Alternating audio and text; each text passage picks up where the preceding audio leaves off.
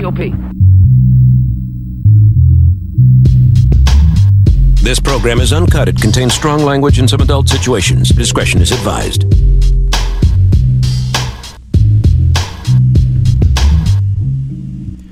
All the Way Live Radio, CKUT 90.3 FM, every single Wednesday from 3 to 5. This is Pro V.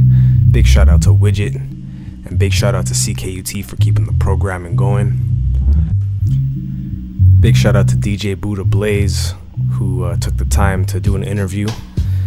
And that's what today's show is. It's an interview with Budda Blaze, DJ, radio host, producer, executive producer, road manager, so many instrumentalists,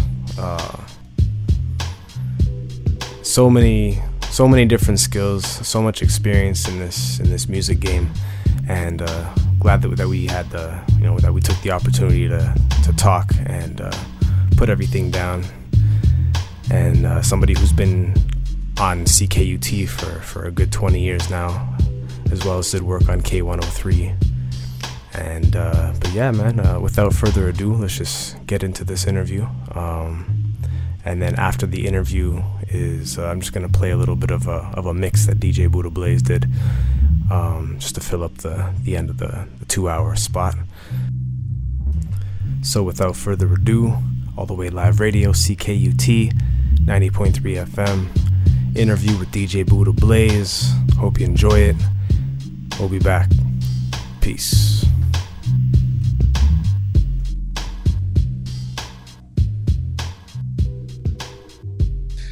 Well, let's start from the beginning. Where did you grow up, and describe the environment? I grew up on the Mohawk Reservation on the south shore of Montreal called Kahnawake, which means by the rapids. There's about 7,000-8,000 people here when I was growing up. We're about at 10,000, 11,000, maybe 12 with non-residents. No sidewalks, no street signs, no street names. Everybody knew everybody. If you weren't from here and you were here, people would want to know why you're here, type of a vibe. Very closed knit community. Everyone who lives here is native, so it's like, you know everybody that's here. And then 1990 happened, and that was obviously a whole thing.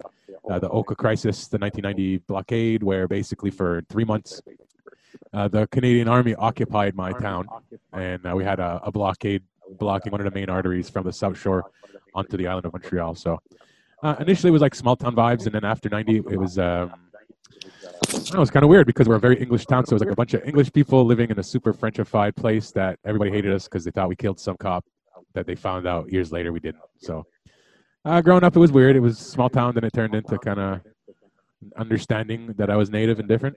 And yeah, got into music real early, though. Here on the Reserve, there's a radio station. So I started hanging out there when I was 12 and got my first show that same year. So that was my growing up vibes, just small towns, radio. Yeah, that was the next question, was how did you discover your musical interests? My late brother played guitar. He got me my first guitar winter 89, so I was 11. And I started learning acoustic guitar that whole first year. Then I started meeting more people around my age who wanted to get into playing music. So we sort of just formed a band and started jamming in one of the guys' basements. Just learning cover songs and playing cover songs. Yeah, that's 11, 12 years old. Started playing guitar. Then I was a singer guitar player in a cover band. Okay, cool. And what at what point did you discover hip hop? You got to repeat that. You broke up. You sound a bit broken up too. But when you speak, are you hearing yourself clear? Maybe it's just the connection, because sometimes the recording goes well after. Like you record your side and you record my side, and then, you know what I mean. So I mean, if you hear yourself fine, then I hear myself fine, but I don't hear you. You can also record this audio through Pro Tools and just grab the audio capture if you're worried about it. But whatever. Yeah, I trust the Zoom. I was just making sure you heard yourself good. As long as you hear yourself good, then I think. No, I hear you starting to talk like that. Okay, so if I kill the video? There we go. How does that sound? Fine. All right. What was Okay. your next question? Yeah. So the question was, how or when did you discover hip hop along that musical, Way before any of that. 85, 84, 85 maybe. Yeah, the like I remember hearing Run DMC with my brother, but I think the one that like I really remember myself sort of getting into was the first Beastie Boys album. So that was that 86, late 85, 86, something like that? Yeah, because I think Def Jam started in 85 and Beastie Boys were out by 86. So it was like Beastie Boys' first album, and then Tougher Than Leather. Run DMC. Run DMC. Just random Public Enemy stuff. Also, like growing up, so my father worked in New York City. A little trailer that we stayed in New York State. So me and my mom would go there on the weekends to go see my dad, so he wouldn't have to drive the extra 3-4 hours and go through the border. So we would just stay at this spot in Plattsburgh. So I was exposed to the MTV really early on, MTV Raps, MTV Raps, as well as the box. We had satellite back here on my reserve way back when there was only like 2 channels. There was 6 and 12, and if you had an antenna, if you had an antenna, maybe you could catch ABC, CBS, and NBC maybe, and NBC. Yeah, 5, 3, and 22. Yeah, exactly. And then of course there was PBS, which is 57, 33. Yeah, exactly. But it was very limited, and we didn't like, for people listening to this, we didn't get global till like the 90s. Oh, late 90s. Late 90s. Like, yeah. I remember. I'm so glad you remember all the precise numbers with the channels. That's great. Man. Like Clarissa Flockhart's big show there, Ally McBeal. I remember when that first popped off. Yeah, that was like global. That was like when Global first came out, and I was like, wow, another English station that has all the American shows that I want to watch. And funny because we didn't have Fox, and then Fox came. And then you had Fox. It was pretty funny, but and oftentimes Global had the same schedule as CTV or CFCF12 or Fox sometimes too, because they were just taking Fox's best shows. But yeah, so I remember seeing a lot of stuff on the box, a lot of stuff on MTV. And then I remember when Nobody Move, Nobody Get Hurt, the Run DMC track, the NWA track, that album came out. Was that their first album or their second album? It has the bank robbery track where Easy goes in the bank robbery, and at the end is like, and when she pulled up the skirt, the bitch had a dick. So it's basically a Slick Rick style song of them robbing a bank. And I just remember being in my brother's Nova, his race car, and him like, get in, and like him blasting this music, and it being like, holy shit, they're swearing in this. like the first time really hearing like explicit music. Yeah, NWA. That particular track. I gotta look and see which one that's on. If that might even be an Easy solo, no? No. It's definitely I'm almost positive it's like from the second. Maybe, you know what? You might be right. It might be from his first solo record that was produced by Dr. Dre. There's somebody listening going, "You fucking idiot!" Yes. Or both wrong, and they're just. But yeah, cool. That was that's one of the big memories I remember. Was like hearing those tracks, definitely. And what was the first album you purchased? First hip hop album I purchased? Yeah. Shit, that's a good question. Like whether it was your own money or you were like, Mom, Dad, get that for me, whatever it was, I can't remember. One. I remember my first vinyl I ever bought. Cool. But it wasn't hip hop. It wasn't hip hop. It was the Misfits.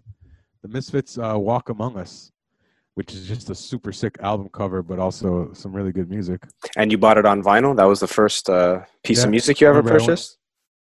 On vinyl, yeah, for sure. What was the first piece of music you ever purchased?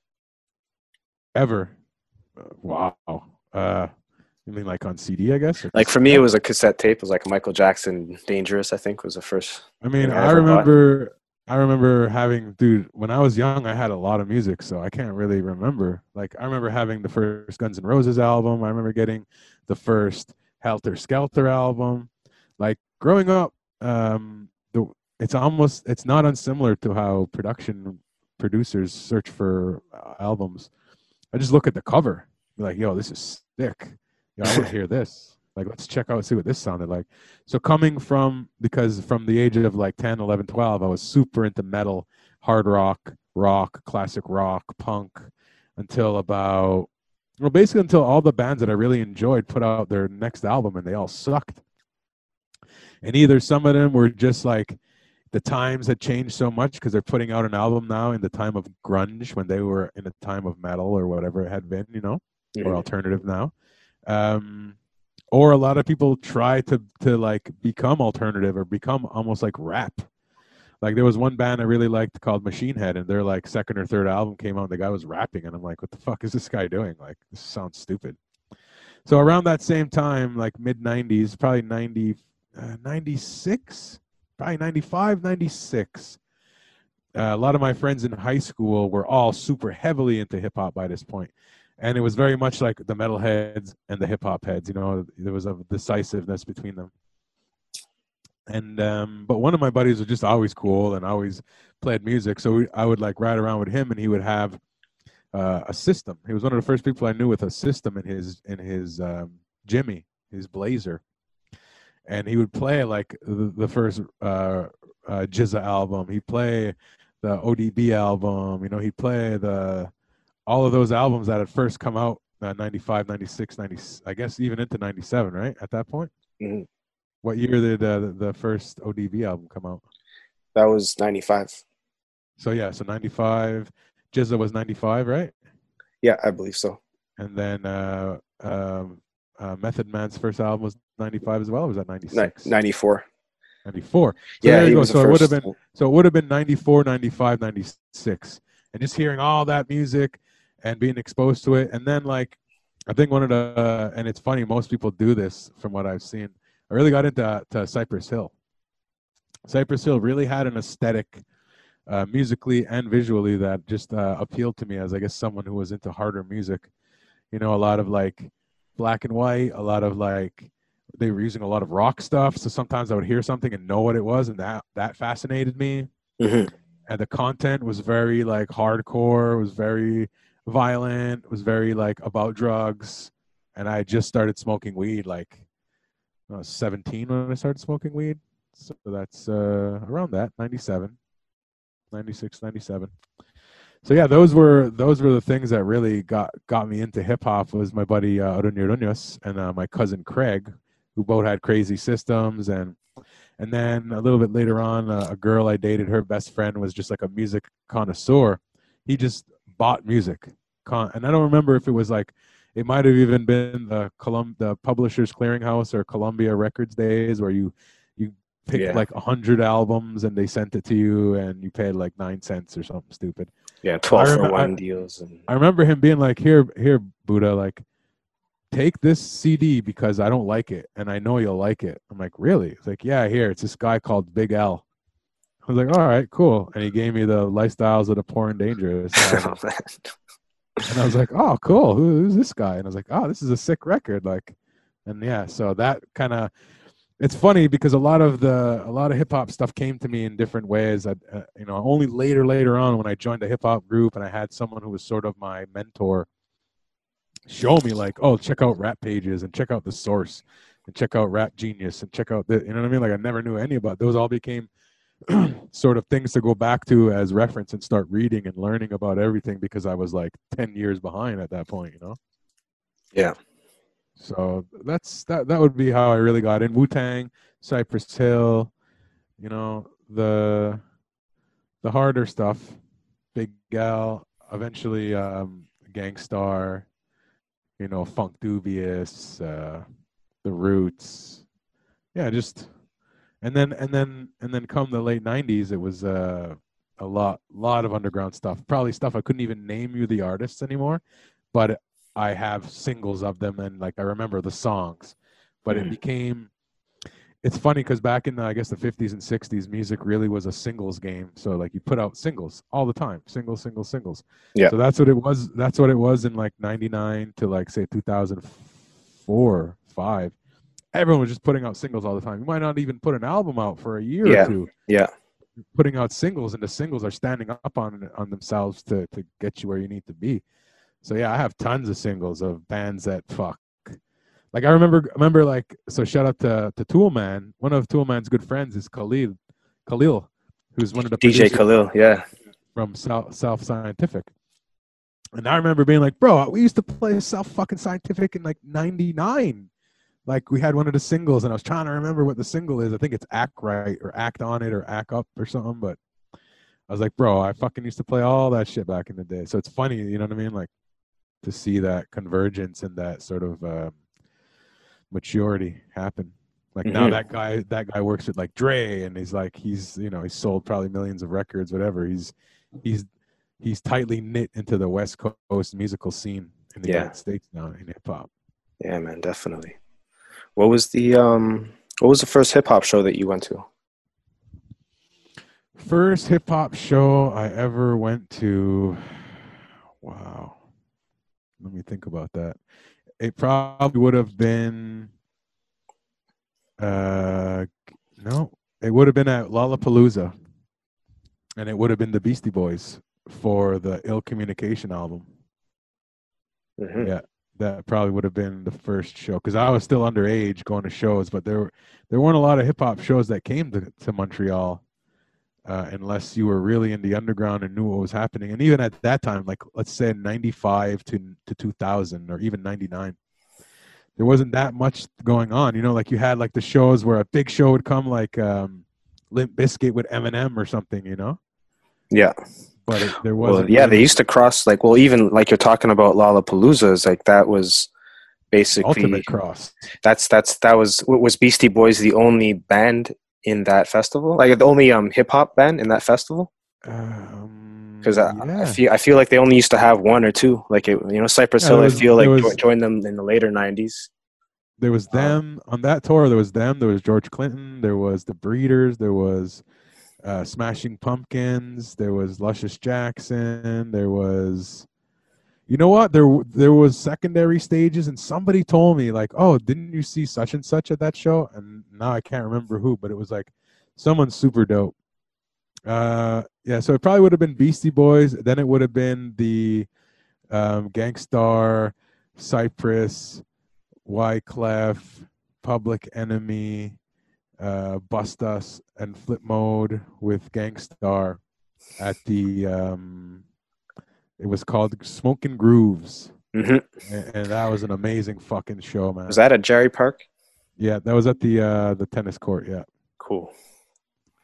And then after that, right after that would have been the Hard Knock Life tour, and that was like the biggest show because that was at the Bell Center or Forum, whichever it was at the time.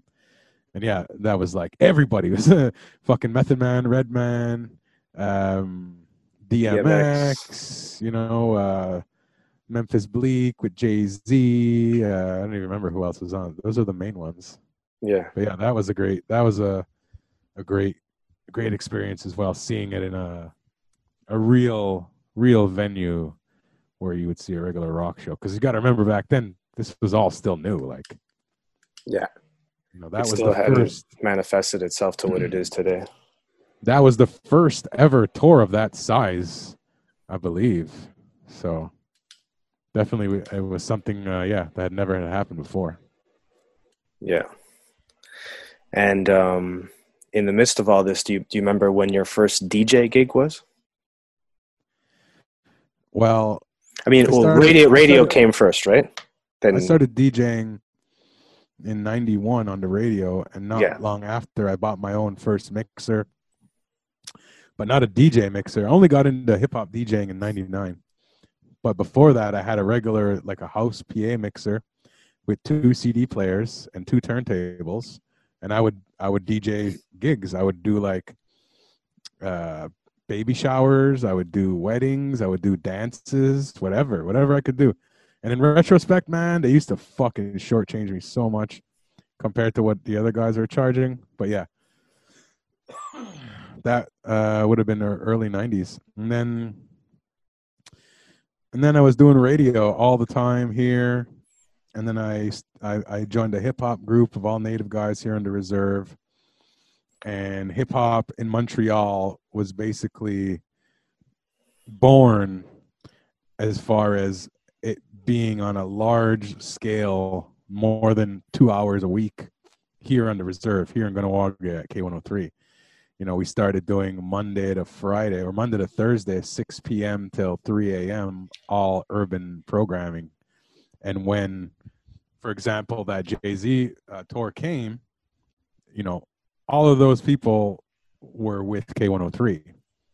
K103 was the main sponsor. K103 was giving out tickets. K103 got all the interviews, all the drops. I mean, so did CKUT, obviously, because you can hear them. But, you know, it's no secret that K103 championed hip-hop in Montreal for a long time. And I was lucky enough to sort of step into that realm when it was happening. And there was some characters at the time who were involved. One guy thought he was fucking Howard Stern of hip-hop. He used to just be... He was sort of like me, but not funny. So imagine my crisp attitude. But you're not disrespectful. You're dry, but you're not disrespectful. Yeah, like I can be disrespectful if need be, but I never am. My disrespect comes from, you know, the truth. That's the way I look at it. I say things that are true, and sometimes that can embarrass people and they can be disrespected, but whatever. So he wasn't really that funny in my opinion. Like, anyway. And so we tried to like get on with the hip hop group, and he sort of dissed us at first, and we just kept doing our thing till eventually I was able to transition from doing what I was doing to doing hip hop as well at K103. So at this point I'm doing regular radio, and then I'm doing a hip hop radio show on Fridays.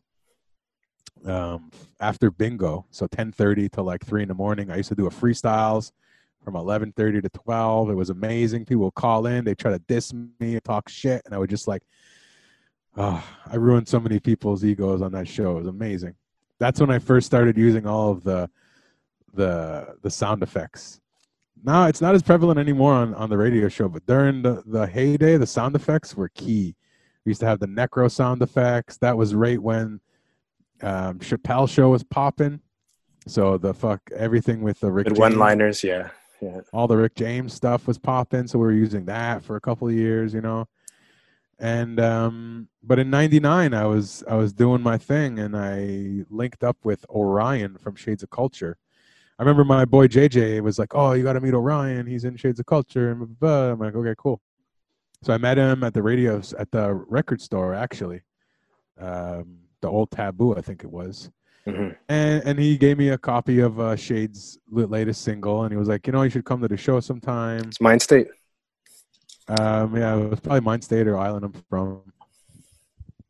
Or, yeah, that's the same one, isn't it, actually? Yeah, Shine maybe, main objective. Or Shine. And I think it was Shine because, it was a white label. Okay, cool. Which I still have. So I ended up meeting him again at another. He used to work at Moog. Moog DNA was a store for a hot minute before Moog. Yeah, man, I remember that. The juggernaut.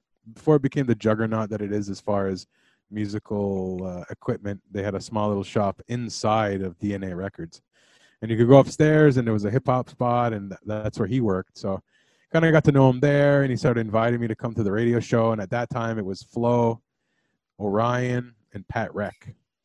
So I started coming, and that was actually right when I started coming was right when they had just gotten the cover of the Mirror for the Best of Montreal. So back in the day, you know, Cult Montreal is the only real paper now, but before there used to be the Mirror and the Hour. There was two of them. Mm-hmm. And the Mirror would do a yearly best of, which Cult magazine actually does now instead.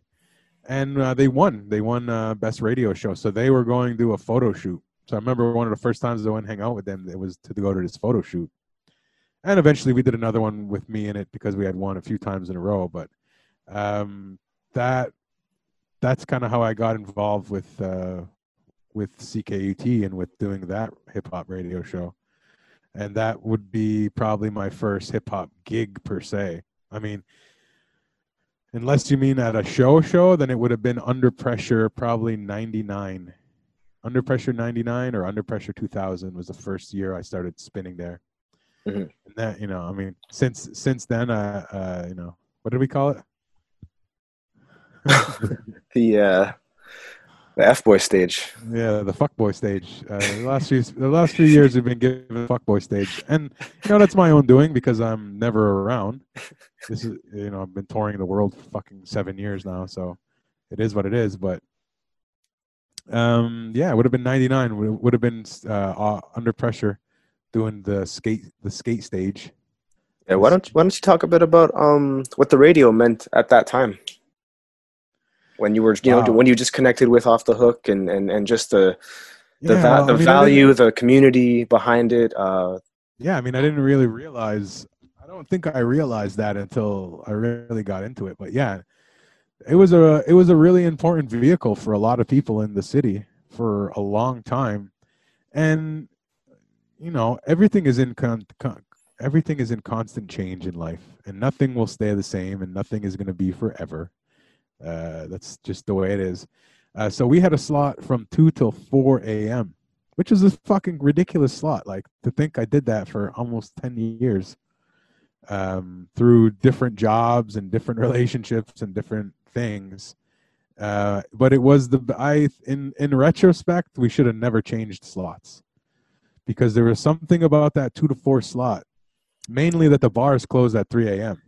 Yeah, because you talked about the timing, right? The timing of the night with the bars closing, with the freestyle half hour still being at that same slot, which would have been starting at 3 a.m. 3 a.m. So you get all these people coming out of the bars, and or artists that were still in town because they were at the venue and maybe they finished their show and now they're waiting for the bar to count out to pay them or whatever. We would get people come through. I remember. So if anyone's ever been to CKUT, how it is you walk into the hallway, and before the main studio, there's a smaller studio to the right, and it fits maybe, you know, 6-10 people. Say 6 people. Tightly. Tightly. It's a stand-up studio. It's like a little fishbowl. And then you walk into the main studio. So what we used to do, there used to be so many people, like literally 20, 30 people, 40 people, waiting to rap, that we started to close off the studio.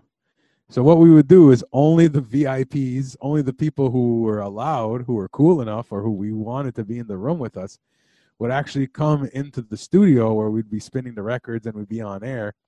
Everyone else would flow into that smaller studio, and there's a window that faces the DJ, because it's made to be a news studio. So what happens is you're in the big studio, you're doing your show, whatever, and every time it's time for the news, that person just pops in that little room and you turn on their mic, they do their news, they leave. So they don't have to interact with you. They just come and go or whatever, you know? So that's what we would use it for. And I don't know, I don't even remember how long that lasted, but that was amazing. Just to have 20, 30 local rappers all there, just like smushed up together, trying to get their turn, you know? That's the energy is incredible. You know? Yeah, for sure. You know, we used to have guys, a lot of the old school guys who just, you know, they had their time in music, and they moved on to do other things like Bless. Bless would always be there with our big man Molavi.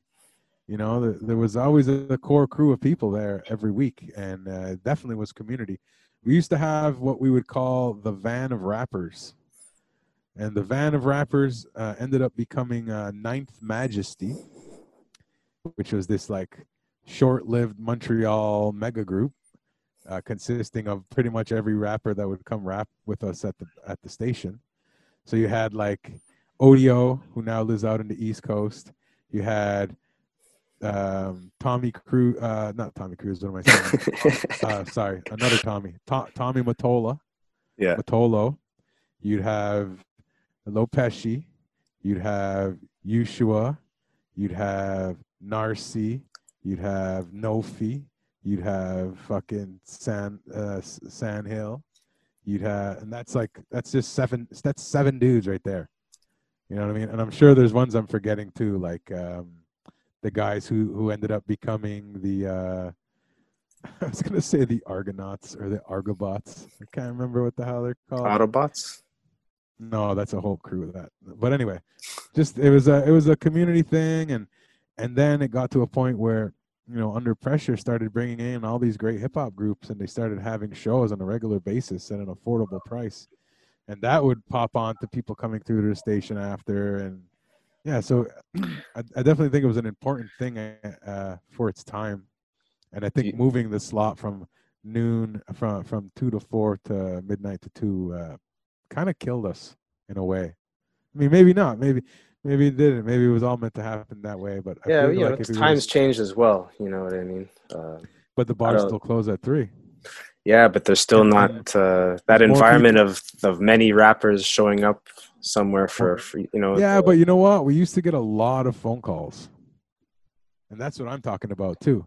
Just people calling in, like a lot of people calling in because you're leaving the bar. You just got back, you know. But nowadays, like I said, people are on Instagram, they're on Twitter, they're on fucking SoundCloud, they're on Twitch. They're not necessarily listening to the regular radio.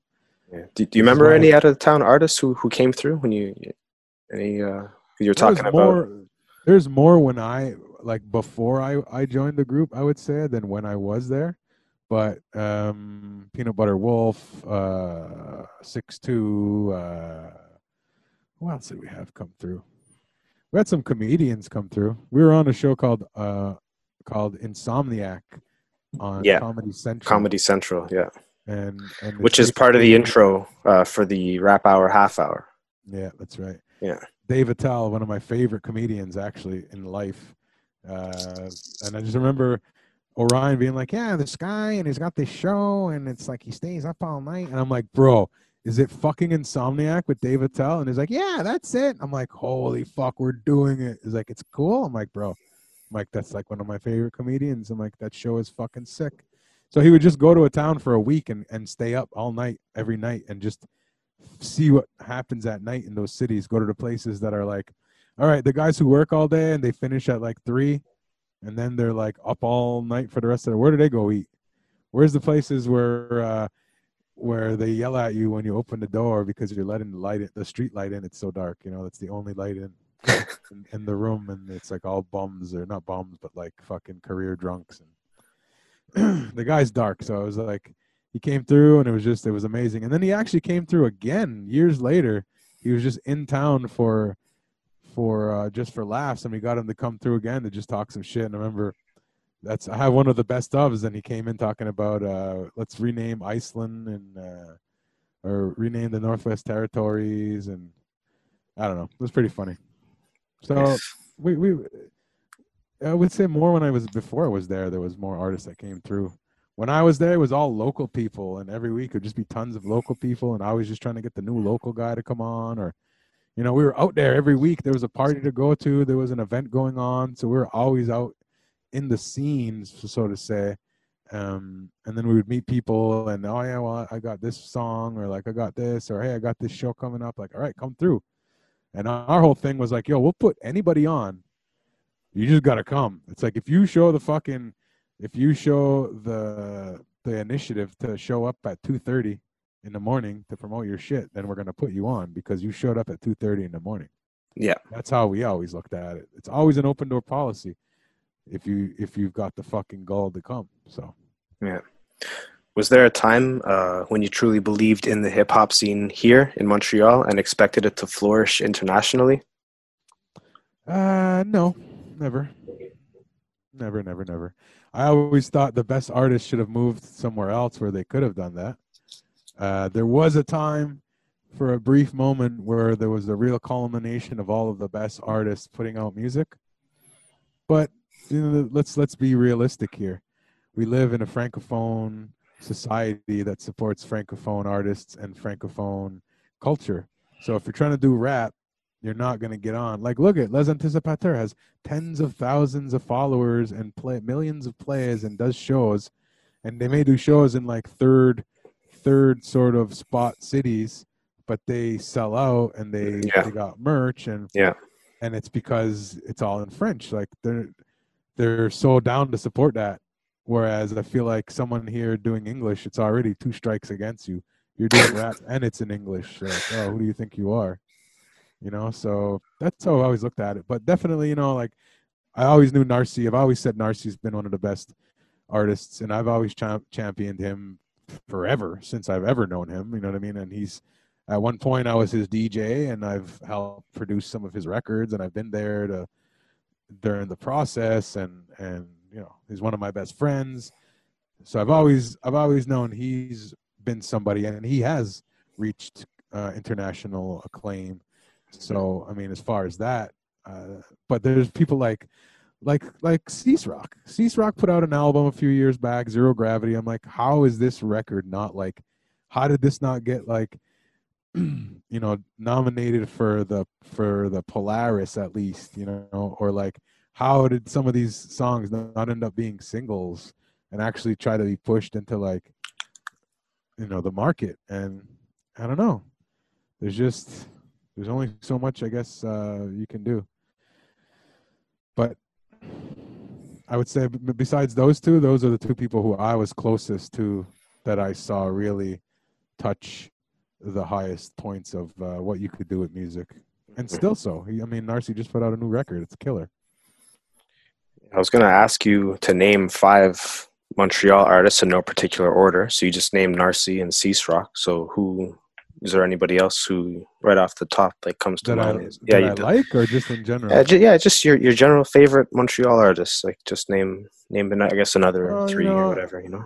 I always like Penzo. I've always been a big supporter of Penzo Gritty from his intoxicated days recording here at my house to actually getting his shit together and getting his life together and putting some music out and just, you know, doing shit. Those guys I always liked. You know, Boom Bat Cats were always cool. Hindu Kush, you know, they had a couple good tracks. OG Hindu Kush. Obviously, Lopeshi and Osa. Shades of Culture. Obviously, Shades of Culture. I mean, D Shade. You know, I executive produced his first record, his first and only record. So yeah, those guys. I don't know, man. I mean, I'd have to sit and think for a second, but there's tons of guys. I mean, there's tons of producers too. You know, like 6'2" under his various names, whether, you know, it was Megazoid or whatever, or like Similac, or like, you know, Johnny Illdigger, or, you know what I'm saying, Logic Johnson. You know, Logic Johnson's a great MC who nobody really got a chance to hear because he put out a record and then life takes over and then the record comes out and it's like, well, you didn't build up no hype for the album to come out, so nobody's really looking for it, so you're already pushing hard twice as hard, you know what I mean? Mm-hmm. Yeah, I don't know. I mean, that caught me off guard a little bit. I can just name you a bunch of my friends and all the people I know that I've always supported. For sure, those would be a lot of them. You know, BK and his partner there. Yeah. I'm sure I'm forgetting a bunch as well, but yeah, it's all good. It's all good, man. It's a moment to give people a shout out. Was there ever a time throughout the musical journey that you wanted to give it up? Oh yeah, and I did a bunch of times for sure. Like giving up rock music to get into hip hop, you know, giving up hip hop to get back into metal, giving up metal to get back into rap, giving up rap to get into production, giving up production to get into growing. But DJing has always been the most consistent thing. Like I haven't made a beat in fucking 4 years, 5 years probably, you know, but doesn't mean I couldn't just plug in my thing right now and put a whole album together if I wanted. But yeah. I really have no interest because my passion lies somewhere else. My passion will always lie with DJing. DJing will always be the thing that will take me out of wherever I'm at in that moment and just like make me enjoy the music and life, you know. Like so many times I've had like surgery, three major surgeries in my life, and every time I've come and I'm like, I'm going to a radio show because I'd rather sit in the radio show and DJ or talk shit or just be there, and it'll take me out of my space of being fucked up. You know what I mean? Mm-hmm. So no, definitely, there's been tons of times where I've given up music, but it's usually to pivot onto something else. But, okay, not never altogether. Just I don't want to do no, this. I don't think I could ever see myself not. I mean, like the radio show is constant. I don't think I could ever be like, I don't want to do the radio show anymore. So with that said, I'm always looking for new music. So it's like there was definitely a time in the radio show where I wanted to give up, and that was the time when vinyl stopped being produced at a rate where you would get it for promos consistently on a weekly, monthly basis, Mm-hmm. to everything going digital, but at the same time, everything being hyper digital, not having to Serato at the radio station. Bringing my Serato, but them having the most craziest fucked up connection for the turntables to work with the mixer and work on the board, that I would try to connect it and it just wouldn't work. So like a good shit, man, more than 2 years, maybe 3 years, where I was playing music off my laptop on a program that was made for automating radio stations. It was a sad, dark time. You've seen it all, basically. Yeah, I saw that transition happen. And that was around the time where Ryan left as well, you know, because things kind of just got whatever. It's like we didn't even feel like, it didn't feel the same anymore, obviously. Mm-hmm. But then when Serato came back, it was like, oh, shit, okay, now I can put anything on vinyl and play it. Let's go. Yeah. And, you know, not long after you joined, and then here we are. Yeah, man. You touched on production a bit there. Why don't you talk about the different production techniques you used, how you made beats, maybe some equipment, you know, just like the. Sure. I started off. I made my first beat on the SP1200. I had my boy do all of the button shit, and I just told him what I wanted, and we set it up like that. And then I ended up buying an buying an ASRX, the workstation, the black one, and that was my bitch for a long, long time, at least 7 years, maybe something like that. And then I got into machine, but initially I would sample. You know, when I joined the hip hop group I was in, I had to do a rigorous training. And I had to actually went up north where Buddy's record collection was, and it was probably like 4.5 feet long, 5 records wide, and like 4 records high. And it's like you got to dig all of these records. It's like you got to go through every one of these records, and if you find stuff, you got to write it down. If you find samples, you got to write it down, and just here. And I stayed up north at this spot for like a month, and every day I would just dig for 8-10 hours a day, finding samples, being like, oh shit, that's what that is. Oh my God. You know, like, yeah. And then getting the 1200, the ASRX, and just straight sampling, like find the kick, like Marco Polo style, find the kick, no kits, find the kick, find the snare that works for this sample. Not know, like, here's your 7 records of all your favorite kicks and all your favorite snares. I wasn't even at that point yet. It was just like, okay, this is a 6 sample. Now I just keep searching for snares. Till you find something. Yeah, and like no fucking prior knowledge of what the fuck I'm doing. So yeah, I would do that. And I did production on our first single. The group I was in was called FBI, or FBI Jedis. And that was an all-native hip-hop group here based on the reserve. We put out like 3 albums and like 7 mixtapes or something like that. And the first single we put out, I produced that, and that was one of the first tracks I made on the ASRX. That song's called Justice. So yeah, that one was a Headhunters break with a what is his name, Duke Ellington sample. It was actually like 6 Duke Ellington samples, because what I used to like to do is I would find an album that had a certain instrument as the main instrument, and then when I would want to do my sampling, I would just create melodies from different parts of the album, not even necessarily the same song. Sometimes the same song, but sometimes just to get that same sound. Mm-hmm. And then you'd be able to create crazy shit. Like, I have so many beats that are lost, man, when just thinking about it right now, with like the craziest. I used to love flute, cello, flute, clavicle. There's a few things that were like my shit. And a lot of my sampling had like a lot of flute stuff. Flute or like xylophone, different things like that. Mm-hmm. So yeah, it was just, old school style. And then it got to the point we bought a Roland 1010 or no 8080, which is like an 8-track digital 8-track.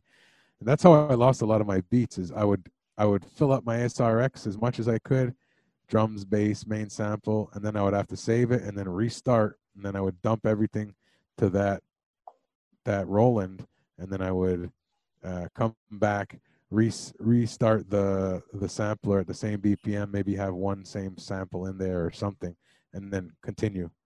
Or I would MIDI link it to the 8-track and finish creating the beat and recording layer by layer by layer, which in retrospect sucked because I lost a lot of stuff because all of that is on the original 8-track, and I don't know where the fuck that is. My old partners, haven't seen him in years.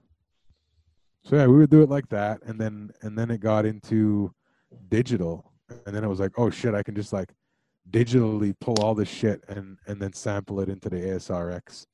So we started doing that, and then I got a PC, and I got Acid, and then I was like, oh, I don't even need the ASRX. I can just drag anything. I could sample off the record player right into my sound card, and I can just like copy, paste, and move everything physically by eye. And then that was a whole other level, and it was like, yeah. And then my productivity definitely skyrocketed, and I was able to learn and figure out more about EQ and placement and panning and dynamics and structure too, because you could sit there and structure a whole song rather than just having like loops. Like I could have half the song together and then get a chorus on there and then be like, oh, take this out, do that, whatever. Like, oh, drop a shitty verse on there just to see how it sounds. Like the opportunity, the creative expression opened up a lot. And then that led to becoming more lazy, funny enough. Because you go from having a million records and sampling all this shit to like, oh, well, I have all these kits now. I'll just grab this kit, grab that kit, which is kind of cool too, because you're getting sounds that were made to sound good together. Whereas back in the day, you were like, well, this sounds cool, but really maybe it didn't work sonically. And in the mix, it came out shit. And you had to change that kick out anyway because it wasn't going to work. Mm-hmm. Because you hadn't totally understood how the dynamics of placing a sub kick over a thick bass line just doesn't work, Yeah. Or whatever it is. Yeah, whatever it is. Cool. Yeah. So from very interesting, man. That to PC to Machine, and then I kind of ended on Machine, where I was using Machine to record into Acid as my DAW, and then I would record all my bass lines live into Acid and then edit them in Acid. Same thing with any guitar or piano I wanted to use. Yeah, it was more a lot closer to the lines of self-production by the end there, really. I would maybe find one cool sample, but everything else I would build around it. Play stuff. Or plugins. Because then you have all these fucking plugins. It's like, I don't even need to find a sample now. I can just use this plugin and play something. Yeah, man. Yeah, I appreciate hearing that, going from the actual sampling, like you said, 8 hours a day for a month straight, trying to, find whatever to going off of plugins and building around that. It's a real musical journey from starting off on the guitar, it's yeah. It makes me wonder like how kids nowadays are approaching it. If like I have to go through all that to think about how I want to create a beat, like what are they doing? They're just grabbing a fucking template and dropping it into the map, you know what I mean? And then just tweaking a couple things like. Yeah. Because by the end, I was doing that, and I was like, "This is so simple." Yeah. Like the last, I don't know if I gave you that album I did. Did I ever give you access to the album I did with all the instrumentals and a couple songs on it? There was one track I did on there where it's one sample and everything else is straight taken from Machine. Are you talking about the album that has Logic Johnson, Tokyo, Cease Rock on it?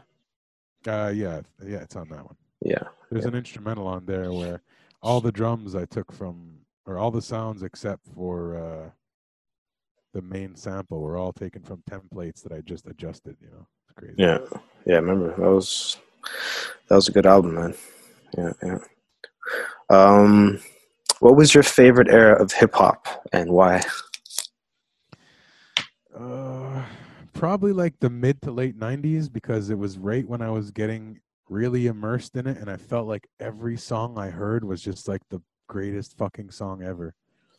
Like every time I would hear something, I'd be like, holy shit, what is this? Yo, this is fucking ill. Like I felt like everything I heard and everything that was coming out was just so good. Just fucking on so many levels. Lyrically, obviously production wise, the song structure. And like anything, it got to a point where like 98, 99, everything was like imploding itself and like bloated, and everyone wanted to just sound like Swizz Beats, and which is funny because like Swizz Beats used to get dissed, and even DMX dissed Swizz Beats on having to rap over keyboard beats on the second record. But now Swizz Beats is one of the greatest producers ever. And you know, like and he didn't have to pay any sample royalties or anything like that, you know. Yeah, but that's I don't mean it like that. I just mean it's no, I know you didn't mean it like that. I was just saying, as a bonus to his style, he didn't have to pay anybody, and he ended up. But neither did a lot of people for a long time. Yeah, for a while. But it's funny just to see things change and accept in a way where now it's like, oh yeah, do whatever you want. Like being with Tribe for so long, seeing like how it is in that genre, it's like it doesn't matter. You have to be able to make any style of music, but just do it the way you do it and do it good. So they don't, you know, they're not just a dubstep or a techno or a, you know, whatever subgenre of dance music you want to give them. They can do anything. So it's interesting now in the same sort of, if you look at it for hip hop, anybody can do anything now. Well, I was gonna bring up Tribe, so now that you just brought them up, why don't we talk about a Tribe Called Red and how you linked up with them, what it is you do with them, and I don't do anything anymore. No, you know what I mean, Buddha. Pre-corona, pre-coronavirus. I was at a Brooklyn Academy show in the Plateau, and we're all hanging out, and this dude comes up to me and he goes, "Hey man, you're Buddha. Yo, I'm such and such from Ottawa. You know, I'm a native DJ. I got this crew. We're doing this thing. It's really cool. I think you should be involved somehow. You know, like let's sit and talk. Let me break it down. Do what we got going." I'm like, yeah, cool. And then it was like, he's like, oh, hold on, I got to take this call. And then I never seen him again, ever. And then like a year later, one of the former members of the group hit me up like, hey, what's up, man? Or I think I recently after that, I think I had figured out like, okay, this guy is in that same group with this guy, but I didn't know who that other guy was. So I hit him up. I was like, hey, I met your buddy at the show. You know, he seemed interested in wanting to do something. We should connect, whatever. And I never heard back from them. And then like a year later, buddy hits me up and is like, you know, we do this monthly in Ottawa at Babylon, and we were able to get sponsorship, and we have money to pay you and pay for your hotel. So if you want to come and DJ, would you want to come? And I'm like, of course. So I went down, and that was the first time I DJ'd at the Electric Powwow. And after that, we sort of just became fast friends.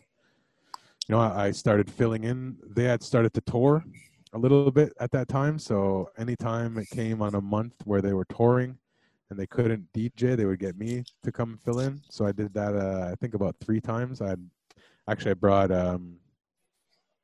I brought Tommy Cruise one time. This was when we were trying to break Tommy Cruise. So if you don't know, Mook Life had a lot to do with creating and breaking Tommy Cruise into what he's become now in the last few years. But initially, like, yeah, we were just trying to put him on wherever we could because we wanted one of our mooks to get in, you know. Mm-hmm. So I brought him along to that. A few other things here in Montreal. They played Igloo Fest. We hung out. And then a few years back, I just got bored with life and I quit my job and I took all my savings and I moved to New York. I got asked by DJ Brace, who's like a Juno award-winning Canadian DJ. He's like, "Yo, I got my work permit. I'm going to New York. You should come." I'm like, "Yeah, sure. Get a place and I'll think about it." He got a place. He's like, "Look, I found a place." I was like, "Oh shit, okay." So I basically quit my job, closed up the shop here, and I moved down to Bay Ridge in Brooklyn. And I didn't know what the fuck I was doing. I knew I was going to finish that record that I was telling you about, and I was going to work on my photography, which I had been doing with Mook Life pretty heavily as one of the main contributors. And yeah, so I left, and I just was there doing photography, working on music, still doing the radio show. I had figured out a way to live broadcast a radio show from New York. I don't know if you remember that. No, that might have been right when you started, wasn't it? I think it must be right around that time, but I don't really remember that. We figured out a way where I was able to like Skype in or something, and I would have my audio signal playing through the internet, and you guys would just broadcast my DJ set, or I would send a DJ set. But yeah, so I was in New York doing that, and then it was like, oh, South by Southwest is happening. You should. Everyone, like the guys in Tribe were like, we're playing. You should come down, come hang out. You know, I talked to Tommy Cruise like I'm supposed to go. My manager right now, he was supposed to get me sponsorships. He's not gotten me anything, but I'm supposed to go, and all these people I know are gonna be there, and this and that. I was like, okay, Tommy, can you get us a place to stay while we're there? He's like, yeah, for sure, all my buddies. I'm like, okay, look, I'm gonna pay for your flight from Montreal to Austin, and you're gonna pay me back, but you're gonna get us a place to stay. He's like, really? I'm like, yeah, man. I'm like, at this point, he had become, you know, there was a Facebook group of all these crazy producers who are all now the big fucking producers of the day, along with people like ASAP Yams, who were part of this group. So they were all going to be there, and he had still yet to meet any of these people, but they were all bugging out on his style and his look and the music he was making and the sets he was making. So I was like, no, bro, you're gonna come and I'll pay for it and we'll figure it out. So we ended up doing that, and I ended up linking up with Tribe, and their manager was there, and he was actually like, hey man, I'm about to have my first kid. These guys are about to go on their first real tour in the States, like 2.5 weeks in a week or something. He's like, you want to be their tour manager? I was like, hell yeah. I was like, I've been waiting for an opportunity to get involved and be more involved. I go, because I see the promise of this group, you know? So yeah, then that was it. And then like 10 days later, I was in, where were we? We started in Portland, up to Seattle, and then down, back through Portland, all the way down to San Francisco, and then across the country, stopping and ending in New Orleans, actually.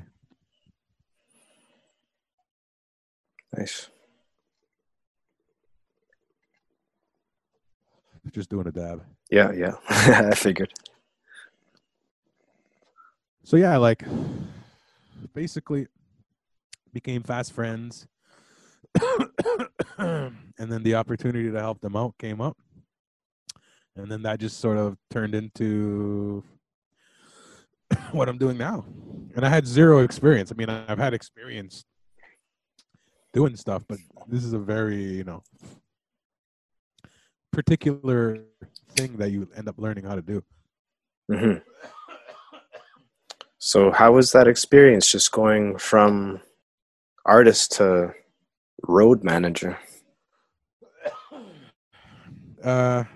Made me not want to make music anymore. Mm-hmm. Because when you're, I mean, my thoughts are either it would have made me wanting to do music even more, or just not do it as much, and it ended up being the latter. And I think only not because I don't think I could have done it. I really had plans to, like, you know what, I'm gonna fucking start making some powwow electronic shit, and let's see what we can do with it. But the more and more I got involved with the group and meeting new people and seeing how the industry is, I was just like, ugh. Like, the last thing I want to do is try to, like, get my friends to put me on while I'm working for them. That seems pretty fucking lame. So I was just like, I don't know. I'd rather do my job than try to be some guy trying to put himself on all the time, you know? Because that's what it ended up being, is I'd be in positions where if I wanted to fucking put my, you know, like Benzino. I guess that would be a great other person to compare it to, you know? You're inside the machine, so you can, like, get so much shit done. If I wanted to be super scandalous, I could have gotten links with so many artists, with so much management, with so many things to put myself in a position to do something, because these people know me on so many different levels, you know? Mm-hmm.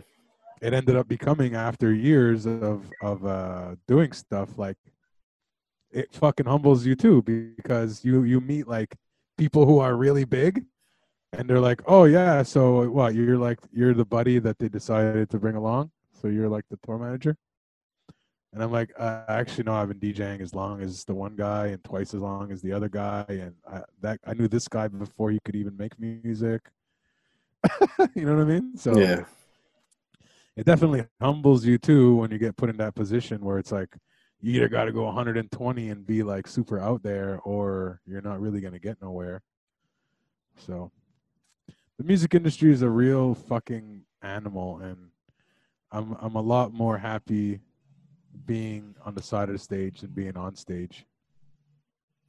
But I mean, unless I'm DJing, like, that's fun, that's cool, that's there's sometimes when you get back from tour. I mean, I'm on the outside, right? I see you come back with a whole energy towards DJing, where your DJ sets might have a lot more energy than if you'd been home for a couple of months, kind of thing, you know, and not in a bad way. It's just there's this actual, instead of like, oh, we're listening to music, it's like you're DJing, you're doing things, and I feel like that comes off of being around it and not being able to really participate in it for, you know, let's say, like, if you go away for a month and you come back and you're just like, your energy's like, you know, it's for sure. But there's a difference, in my opinion, on, you know, being a radio DJ and then being a DJ playing every night for an audience there as, like, a show.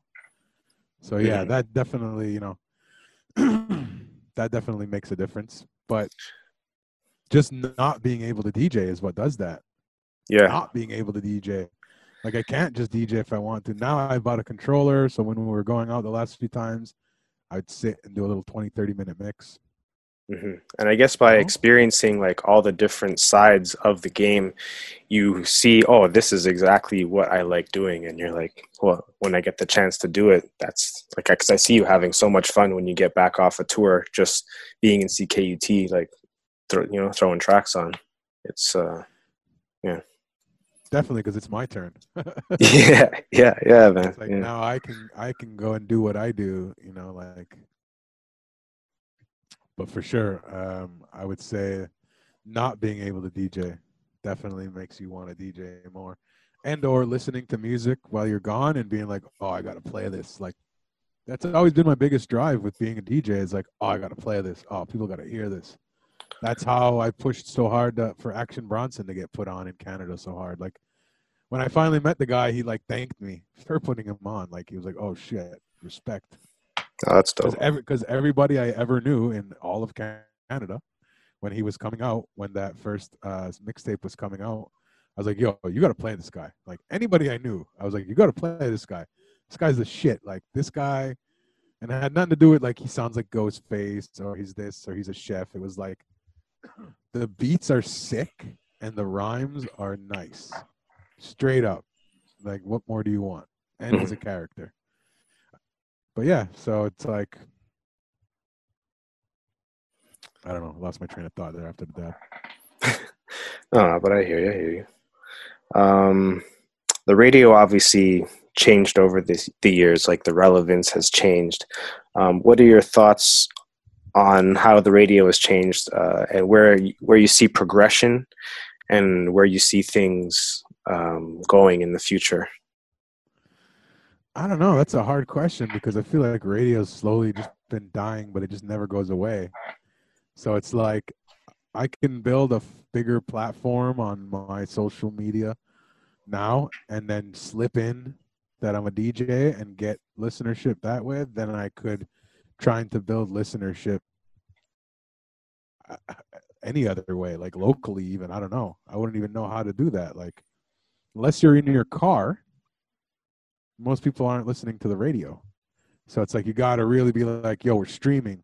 Like we used to stream, check this shit. We used to stream the whole show on Ustream for like a couple years until Ustream went away. Like we would have a camera set up at facing one spot and we would just play the whole show. You would hear the music, and you would just see us in the studio chilling. And Crazy. when we would come on, we would come on. And this is like way back when. I'd have to ask Flo when that was because he's not the stoner and would remember dates better than anybody. But yeah, because I remember that was when Joey Diaz was getting big and Joe Rogan, and they weren't on YouTube yet. They were on like Tiny Chat, then on Ustream. So yeah, definitely we could probably go back and there still shows up on the Ustream. Because then it would be cool when someone came through to rap, then you could just like, oh, I put a camera on it, unless they didn't want to be filmed. So yeah, as far as that, it's like, I really feel like, I don't know if there's going to be a progression. It's like, I'm so in it that I don't even know how other people see it anymore. You know, I'm involved in the youth culture, but it's on a different sort of a plane. Has nothing to do with radio. Mm-hmm. I don't think any of the music that I'm involved with as far as my regular job where I get to see it on a larger scale deals with radio. And then for my day to day, unless you're in your car, like I don't really know people who listen to the radio. That's why I'm always trying to push the live or like, you know, get the re-listen back on SoundCloud or just try to like get people involved to go onto the site and stream it.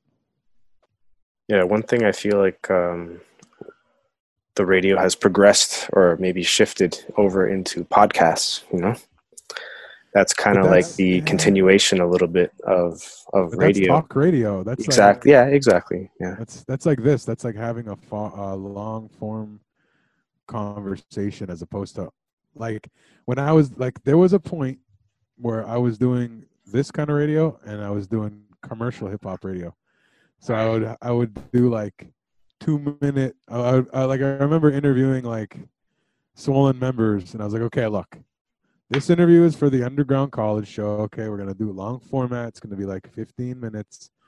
Talk about whatever you want. This one, this is gonna be 3 minutes, and we're gonna break it into 2 segments, 1.5 minutes each, and I'm just gonna ask you bullet point questions, and you just get it out to a larger audience. They're like, oh, okay, cool.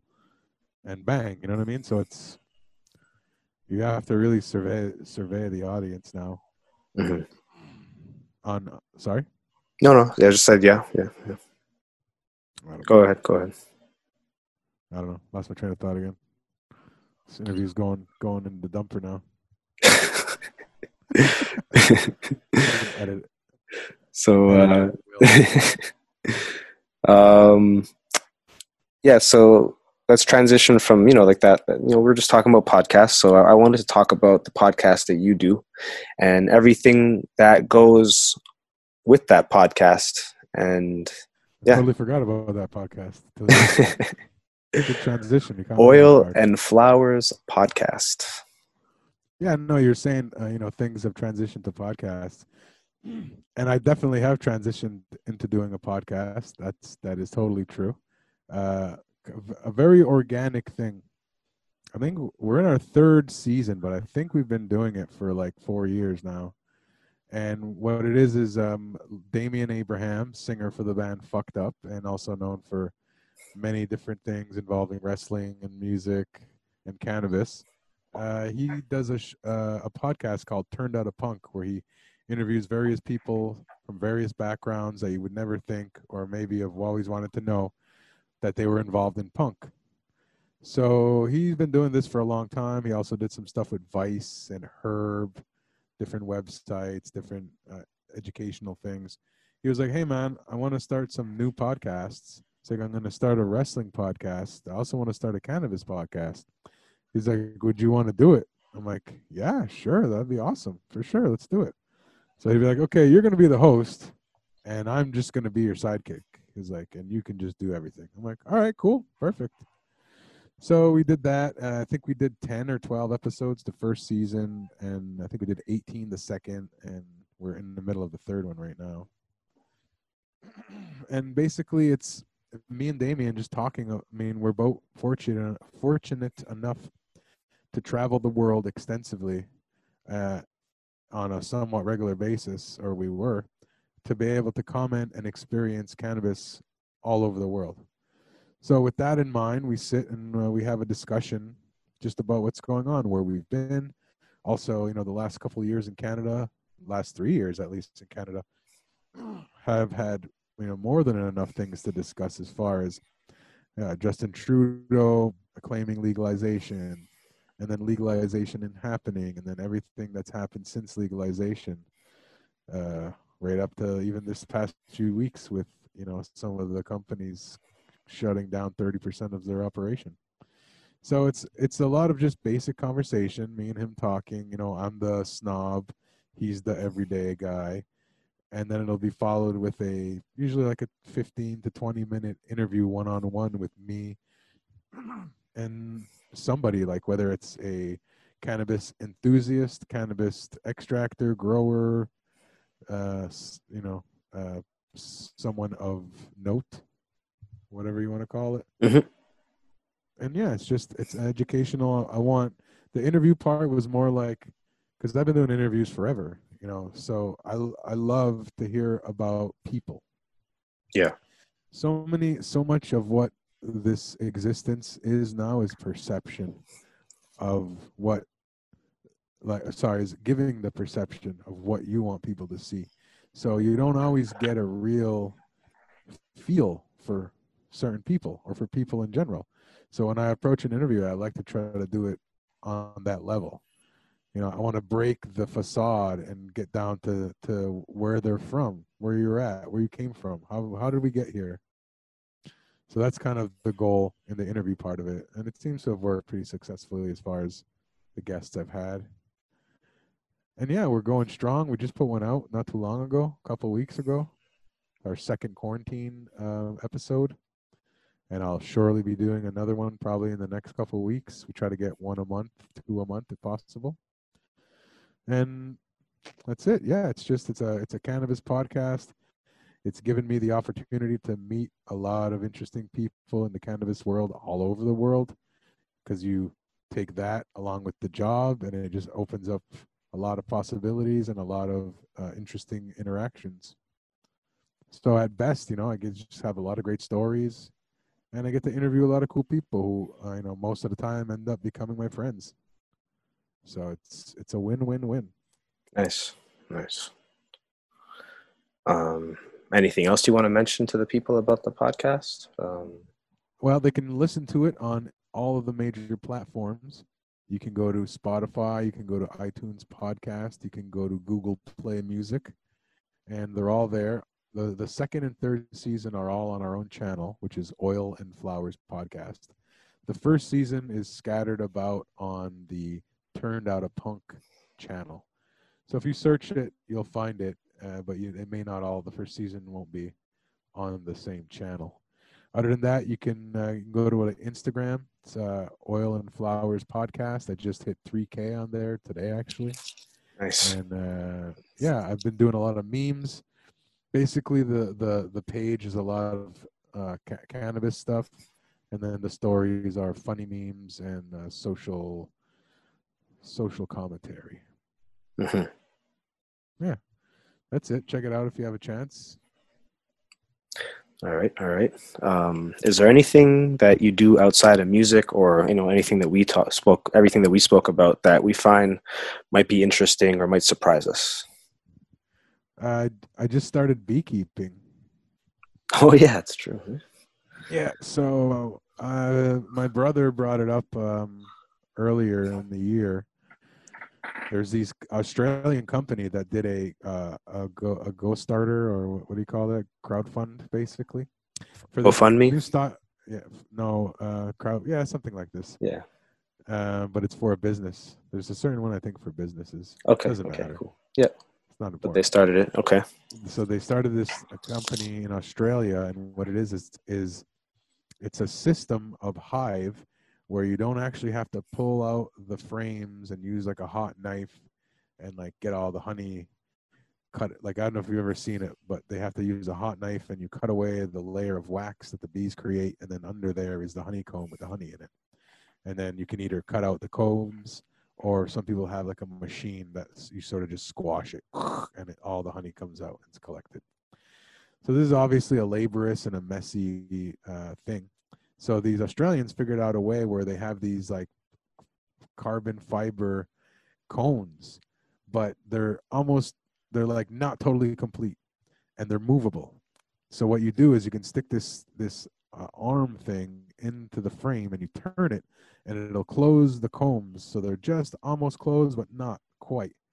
And what you'll do is you'll use this to collect the honey. So how just to quickly explain, I won't get deep, but how a beehive works is the hive, the box, they call it a broad box, has all of the slats with the different cone, with all the cones in it. And in that bottom broad box, you have the queen. So the queen is there, and her job is she puts her eggs into each one of those little holes of the comb. And then all the other worker bees, they fill it up with honey, and then they calf it off. And then that's where the new bees are born. Now, when you want honey, what you do is you put a little thing on top of that box, and then you put a second box on top. And now the queen can't get up there because she can't fit, because she's a little bit bigger, and she doesn't go outside of the hive usually very much. So she can't get up there. So she stays on the bottom, but all the other bees will go and continue doing what they're supposed to be doing, which is setting up these combs and then getting them filled with honey, and then closing them off. In that time, the queen should have gone and put the babies in, but she's not there. So once it's filled, now you take that arm again, you stick it into the slot, you open a little spout at the bottom, you stick in a tube, and you literally turn the cones open again, and it releases all the honey, and then the honey just comes out. You don't have to touch anything; it just pours out into your whatever. When you're done, you close it back, and literally as the honey is coming out, the bees are already there, fixing it, getting it ready for another set of cones, because there's only a little bit of wax, right, that they have to finish. So once you've spread it apart, it breaks apart. They probably go in there, clean it off, and then they start filling it again. So it's just like a super next level way of getting the honey out. So my brother told me about this, and I had seen it, and he's like, let's buy one each. So he got one, and then I got one, and then he ordered his bees, and I waited too long. His bees came earlier, but we were lucky enough someone up the street from him has all these hives, so we're able to get one. So now he has a hive. They're done building their hive, so now he's put the second layer on, and now they're going to fill that for honey. Mine is still finishing their hive, so maybe another week or two, and then I'll be able to put this contraption on top, and then they'll start filling that with honey. And then maybe 2 weeks after that, I can start taking honey out. So I'll have my own raw honey. It's just super cool, and like I've learned a lot about bees, and like we fucking need bees or we're all gonna die, because they pollinate everything, so grow fruit and everything.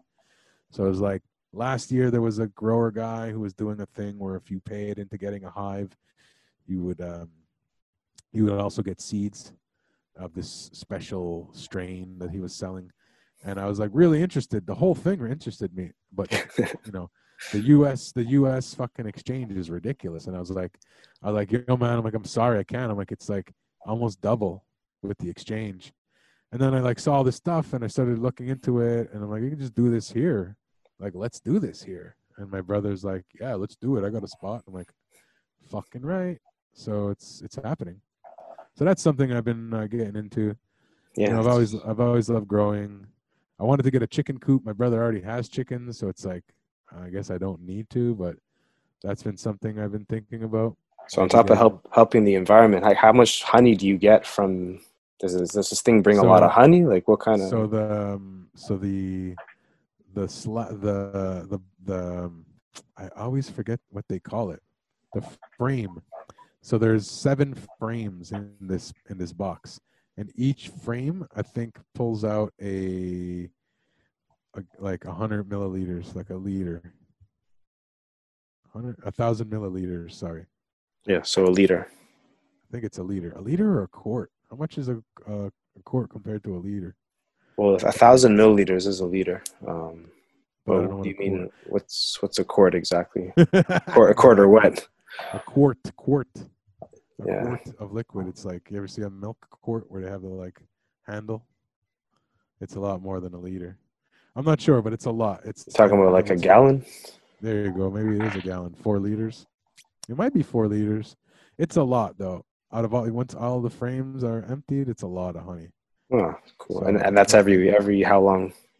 Up to, depending, but it could be 2 to 3 weeks. Crazy. Which is amazing. So it's like probably do some small batch and I can find, well, first and foremost, hand it out to all my friends and family, and then whatever extra, try to sell it, obviously. Because it's definitely more than enough honey. Yeah, for sure. But it's always good to have it, you know, and you can do so much with it. You could change the consistency. You could sell it as white honey. You could do this, do that. Also, the bee pollen is really good for you. That's what I'm really excited about, is to get some bee pollen. Eat that shit. It's like superfood. What kind of benefits do you get from that? Well, for one, if you have allergies and you eat local honey from your area in the winter leading up to spring, you'll have less of an effect when the pollen hits. Like, I know so many people used to have to hit a Claritin all the time, you know, once spring comes. Well, if you're getting honey from a place whose bees are using the pollen from whatever it is you're allergic to or is in that area, like literally say you were my brother and you had allergies and he ate that honey, he wouldn't get allergies. Or I can't say he wouldn't, but it would help with the situation. Yeah, because you're inoculating yourself, right? Yeah. Eating the pollen. That's cool. Yeah. That's cool. And the pollen has a lot of anti-inflammatory stuff, and yeah. Bees, man. Bees is the shit. I'm super excited. Today actually was the first day I went and I pulled out the frames and we're looking at the frames. We're trying to find a queen, actually. That's cool. Find a queen. and then actually she lays queens. So I was telling my brother we need to try to find a queen when she lays it before they kill it, and then we collect it, and then we can start a third hive on our own. Because what they do is they'll lay queens, but they just kill them because they only want one queen. But if you can get to the queen, that new queen, before your current hive's queen kills it, you can put it in a new hive. And you just take one of the frames that have bees on them, and you put it in there with the new queen, and then they'll just start building that hive. It's amazing, man. It's really amazing. That's cool. It's like, yeah. Some cool shit for sure. You could just sit there and watch all day. Just watch them come in and out of the hive, or just like you take the top off and watching them. Like, I'll send you some photos, bro. Like, yeah. So far, everything looks pretty cool, man. It's been a nice coronavirus project since having to spend a little bit more time at the crib. Yeah, well, it's like you said. I tend to be. I like to say hyper-focused. Some like to say obsessed. You like to say passionate. So, you know, once I get into something, I gotta like check myself, because I'll get deep with some stuff I don't mind, because it's like, yeah, let's go all the way with this. Yeah, because it's only bringing good things, right? So, Exactly. yeah, man. So, yo, you've been a radio host, a DJ, producer, executive producer, road Engineer, engineer, beekeeper. mixer. Yeah, I used to work at a You mixed a project that I did, you know. Yeah, you know what? I mixed a bunch of dub plates for Macer. Jeez. Actually, a bunch of his dub plates. I mixed a bunch of them. Shout out to Macer. Shout out to Macer, man. So like in this hip hop, you know, in this Montreal hip hop history, what would you like people to remember about you as an artist and as a man? Wow, just you know, the loud Indian guy who smoked a lot of weed that put everybody on that, you know, was worth being put on.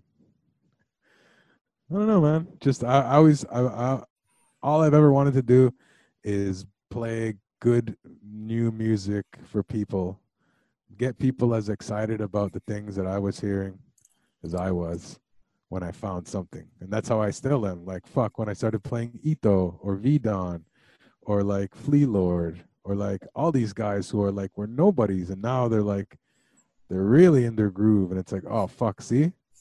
Still, you know, like that's all I'm trying to do is like push that music that catches fire because I see the potential. And that's what I enjoy. Just finding new stuff and trying to share it and putting people on whenever I can, you know?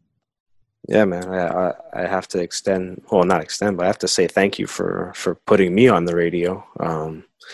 When it came to just putting putting a mix out, you know, you were like, yo, just give me a mix to play at the end of the show, and then you're like, if you want to come through to the radio, you know, that was my first radio experience, was coming through to Off the Hook and just talking about the mix that I did for you, and you were like, you know, if you want to come back next week to DJ during the instrumental part, just come through. And that was just a blessing, man, and a gift. So I gotta say thanks for putting me on, man, and keeping me straight with everything. If the mix was off, you'd tell me, you know, if the volume was whatever, you would tell me. And even when it came down to my music, me, you know?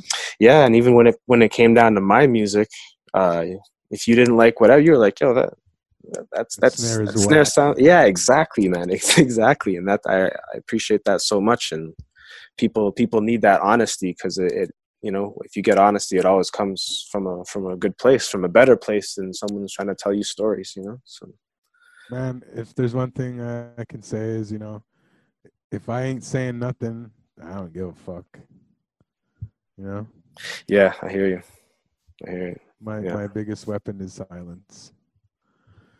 But yeah, no, man, I'm happy you're still here doing it, and it's like you've been someone who brought a fire back to the show, because it was like just me and Flo, and yeah, to have you come and you be someone younger who's back into the scene as much as I was when I was your age. When I was your age, but 10 years basically before I started touring so much, where I was never around.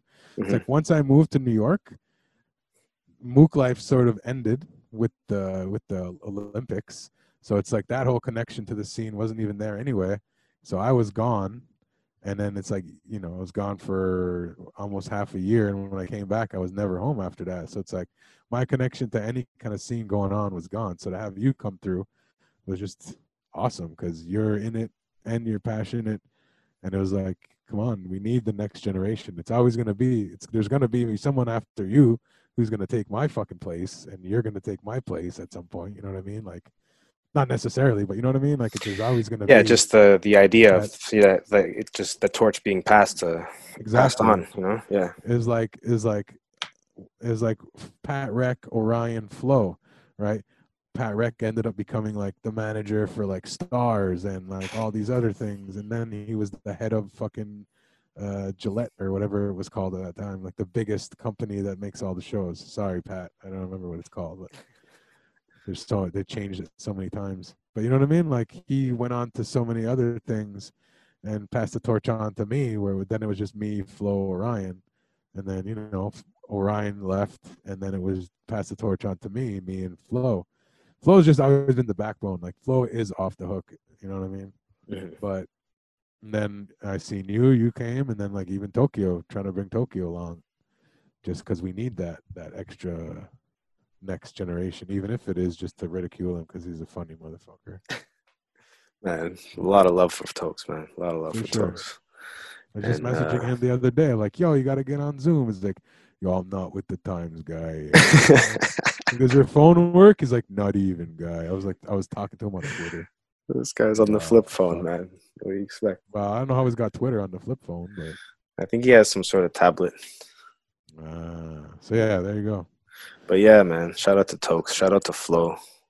So much love for those guys. Definitely. But, yeah, man. Is there?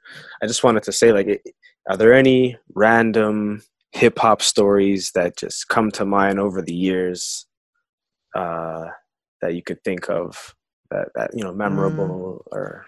One good story was well, one of my favorites was DJing for Gangrene at Belmont.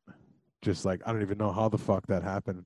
I just remember they gave me the USB key with all the beats, and I DJ'd for Oh No and Alchemist for that night. That was sick. Crazy.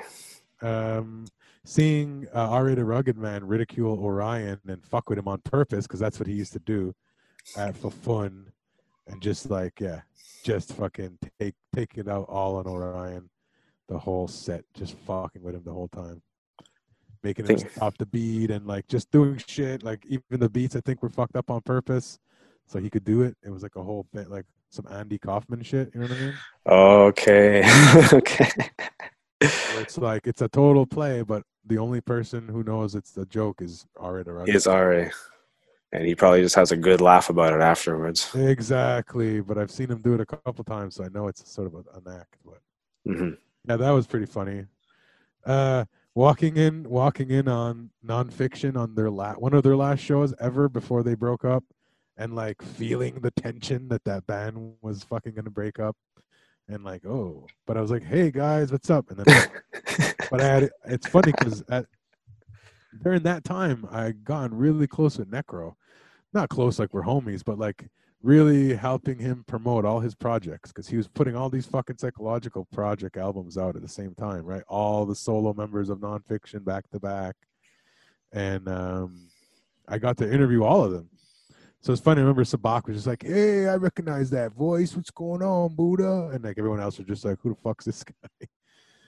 But yeah, you could see the tension. And then we found out like not long after that they broke up. But that was one of their last shows. Their last show here in Montreal. That was dope. Watching like seeing Flava Flav pacing backstage on a cell phone for like a bunch of the set, because the way we were sitting we could see the side stage and we could see the stage, and watching like whoever was on at that time and just seeing like him freaking out, and then finding out years later through Orion that it was because he was trying to buy crack. Or drugs, I don't know, but I would imagine it was crack or cocaine. But yeah, I don't know. Those are all memorable. That show in general was super memorable. Another super memorable show was seeing the whole boot camp clique at for a hot minute. They were doing shows at that venue on Saint Catherine and Saint Laurent. Saints. Yeah. Yeah. And I also saw a great set from Mobb Deep there. Those are two really phenomenal shows for sure. Because the whole, and then obviously Gangstar at Spectrum, which doesn't even exist anymore. That was a great venue at Spectrum for the Decade of Decadence or Aggression or whatever that compilation was called. Yeah, full clip Decade of Excellence. Decade of Excellence. See, there was a Slayer album called Decade of Aggression. Anyway, okay. Yeah, those would be some really cool shows. Obviously, the first time Action Bronson played Montreal when we did the Mook Life party, and he was tossing out prosciutto into the crowd. Yeah, him and Nessar and Joe Lejeune. Yeah. Some good shows. Good shows. Big Crit. Big Crit at Belmont. That was an incredible show. I was like, that's the first artist I've seen who has like chill music, able to make his live show super hype, even though his songs are all kind of chill. Yeah, I'm sure I'm missing some, but those are definitely some fun highlights. Mm-hmm. Spectrum. I didn't get to go to any shows at Spectrum. Spectrum was kind of like the one there on Saint Laurent, right around the corner. Mm-hmm. Club Soda. Who opened for Gangstar when they came through? Oh, who did open up for Gangstar? I know they had this what was his name? Stacks? Hannibal Stacks. Remember Hannibal Stacks played? You know what? It might have been a local opener, but I don't remember. Okay. It wasn't memorable, obviously. That was a good one too. Was J Zone and Lewis Logic at Fafun, and we heard about this after the fact, but J Zone came out in like his grandmother's fur coat, and he does this whole thing in this like old lady fur coat, but he was like sick with like 100 and something degree fever, doing that whole show. But yeah, that was a dope show. Only time he ever came to Montreal, I think. That's See, cool. even him, like now he's a drummer, and now he does like a podcast about drumming. He puts out drum kits, on vinyl. Yeah. Yeah. Have you bought any? No, I almost did one time. I forget why I didn't. But, maybe there's I don't know. I forget why. 35% plus exchange. U.S. price. Yeah, that's usually what does it for me. And then the duty at the door. Well, if you're lucky, you don't get the duty, or you just get dutied all over. Yeah. Like I'm still waiting for stuff. I ordered fucking Pray for Paris merch, which was the West Side Gun Drop, and they canceled my order. I don't know why, and then because I'm like, it never got here. They're like, oh, we sent you your money back. I'm like, what do you mean? And then we ordered some other stuff. I ordered another thing. I'm waiting for that. And then my boy ordered another thing. I ordered for him, and we're still waiting. I'm waiting for stuff from BC. Apparently, there's mountains, and I don't mean piles. I mean mountains of mail still waiting to be scanned in Montreal and in Mississauga. Oh, yeah. Canada Post. So I believe it. But then I had a buddy send me something from BC, and it got here in like 4 days. So maybe it's the size, or I don't know. Anyway, off topic, but yeah, those are some of my memorable. Maybe intercamp between Canadian cities. Maybe it's not as much as the stuff coming from other countries because of the corona and all that stuff. I don't know. Well, I sent something to somebody in Cali, and it got there in 4 days from here. All right. Well, just last week. Must be random then. I don't know. Yeah. Who knows? But yeah, I guess those would be my, I wouldn't say top, but those would be some of the ones that come to mind. I've been lucky enough to see a few good hip-hop shows, for sure. Yeah, man, and take part in them, sounds like. So. Yeah, I mean, for a moment, I was like the host or de facto DJ at a lot of those shows, which is always cool. Yeah. Yeah, I don't know. I guess that's it. Sure, I'll think of something after the fact. DJing for Narcy at Jazz Fest in front of I think it was like 50,000 people, and then that was dope. They sang me happy birthday. Yeah, I was one of those people singing for you, man. that was a crazy hip hop show that I was involved in. 10-piece band. Yeah, that was dope, man. That was dope. Yeah, that's another cool hip hop moment would be going with two hip hop artists and driving to Manhattan, or was it Manhattan? Madison Square Garden. Is that in Manhattan or Brooklyn? Yeah, that's in Manhattan. Yeah, to Manhattan and recording with Inspector Deck and Buckshot. Jeez. Like being in the studio while they recorded verses for songs for these two Canadian artists. That was crazy. Sorry. You gonna name those Canadian artists, or? Yeah, Anakin Slade did a track with Inspector Deck, and then D-Shade did a track with Buckshot. Buckshot, yeah. Dope. Yeah. Now you can cut to like those tracks. You can cut to my tracks. So much shit you can do with this interview now. Drop it down. Yeah, man. If the whole world was listening right now, what would your message be? Everybody should at least do mushrooms twice and smoke more hash rosin. It'll make you nicer, or it'll make you sleep. And everybody needs a good night of sleep. That's a good answer, man. I didn't know what to expect. I didn't know what to expect from you with that question. I didn't know what to expect either. That was a good Buddha answer. So yeah, man. I want you to take a moment to shout out all of your Instagrams, your SoundClouds, any place where you want people to go listen to your music / connect with your podcast / connect with you. Sure. They can go to on SoundCloud, it's Budda Blaze, Budda Blaze. On Twitch, it's DJ Budda Blaze. If you want to check out the podcast, it is Oil and Flowers Podcast on everything, basically Spotify, iTunes, Google. I'm on YouTube, but there isn't a lot on there just because YouTube's a fucking pain in the ass to create video for, just to put audio up. It's a pain in the ass. So there, and yeah, Oil and Flowers Podcast on Instagram. You can check me Sunday nights on Uptown Grow Lab on YouTube. I do an hour-long session with my man JJ from Uptown Grow Lab.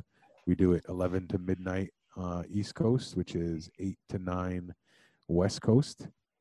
And yeah, just look out for the podcast. I always got new podcasts dropping at least once a month, if not more. Nice. So Buddha, man, thanks for taking the time to talk to us. And and of course the radio show is Off the Hook Radio. Yeah, man. Tonight, midnight to 2 a.m. Yeah. CKUT.ca, 90.3 FM.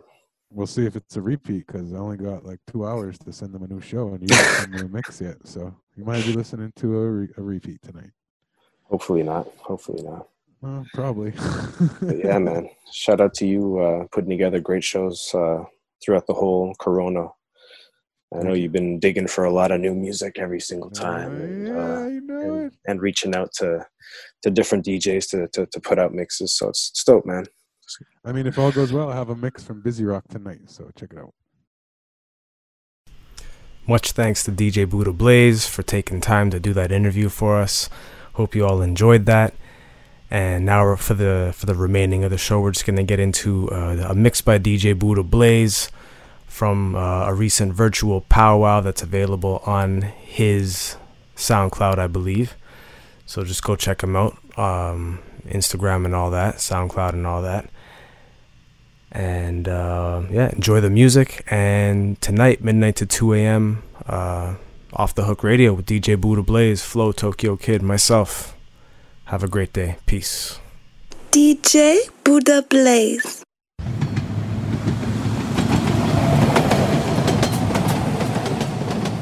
And you're sitting at home doing this shit? You should be honored a medal for this. Stop fucking around and be a man. There ain't nothing out here for you. Oh, yes, there is. This.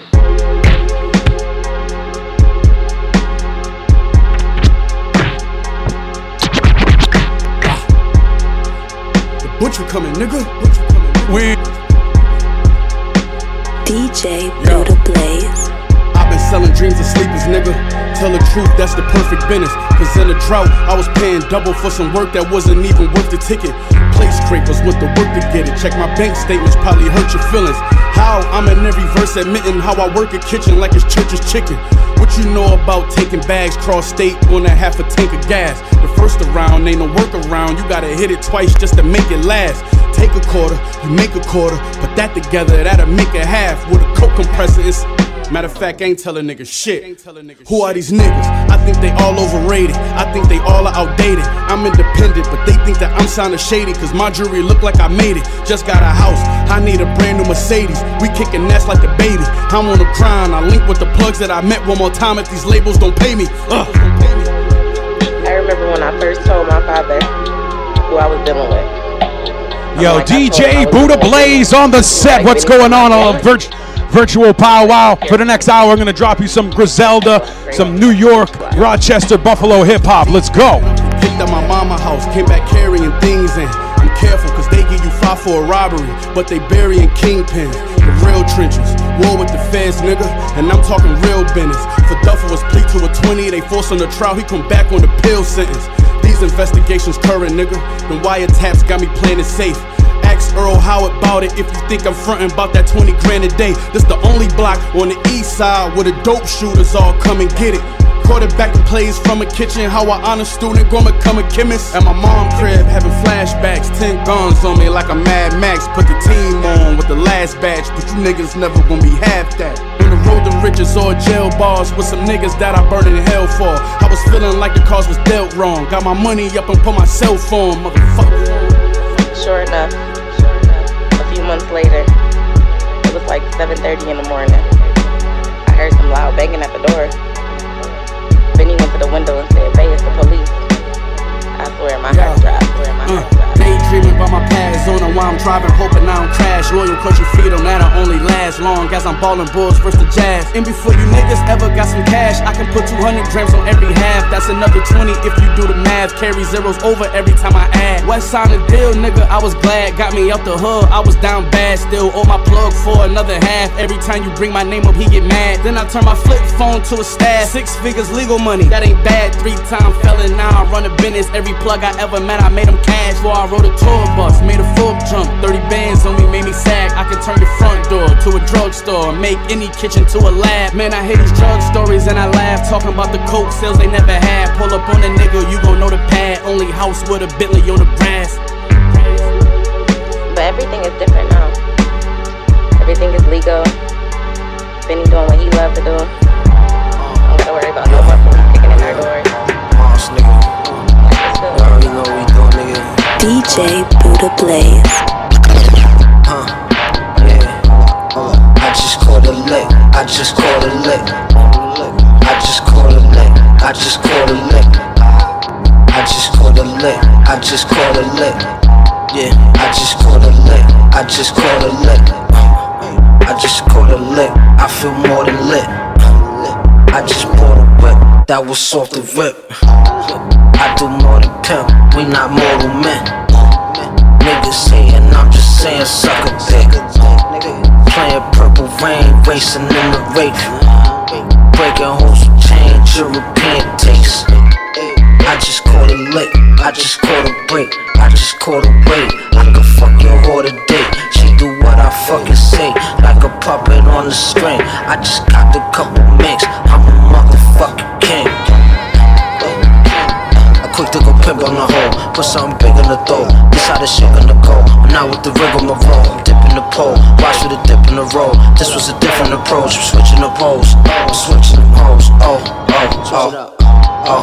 I just caught a lick. I just caught a lick. I just caught a lick. I just caught a lick. Ayo, ayo, ayo, ayo.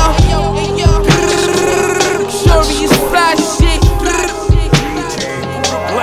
Go in. Hey yo, turn shooters for them Yeezy season 3s. Pumps in the sleeves, don't make a nigga reach. Coke looking bleach, pass the fork by the seat. Bust the up, take the shit steep. Same at night off for a week. Off-white collab, Mac hanging out the Lambo Jeep. If you slip, I better catch your ass. Yeah, you 32 real fast. My nigga, this haulin' Nash. The Imperial. Everything we shoot got no cereal. This fly shit through your stereo. Cold flip like Rey Mysterio. These fuck niggas don't hear me though. This the fast Gresham Avenue flow. Get it like tuna and blow, and then we blow. They can't do nothing but respect us. Silver rain sport pillow, 11 fours, what the mill gauze cost. The silk I sported ain't store-bought. 400 long up under the floorboard. Where I was born was more like World War IV. Don't compare your dog to these cornballs.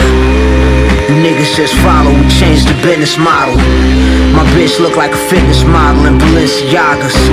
Infinity pajamas, we the top niggas rhyming inside the genre. These bum ass rappers is eating top rhyming. I put a bag on your head, you won't make it past 10. They be speaking about you in past tense. Brain fragments in your G-Wagon, a splash of jean jacket jack. You G-Pack status, your self-esteem get shattered. Watching Harlem Nights on chartered flights. I gave Cassandra hard pipe, the pussy farted twice. Necklace and wrist with ice, I got spice.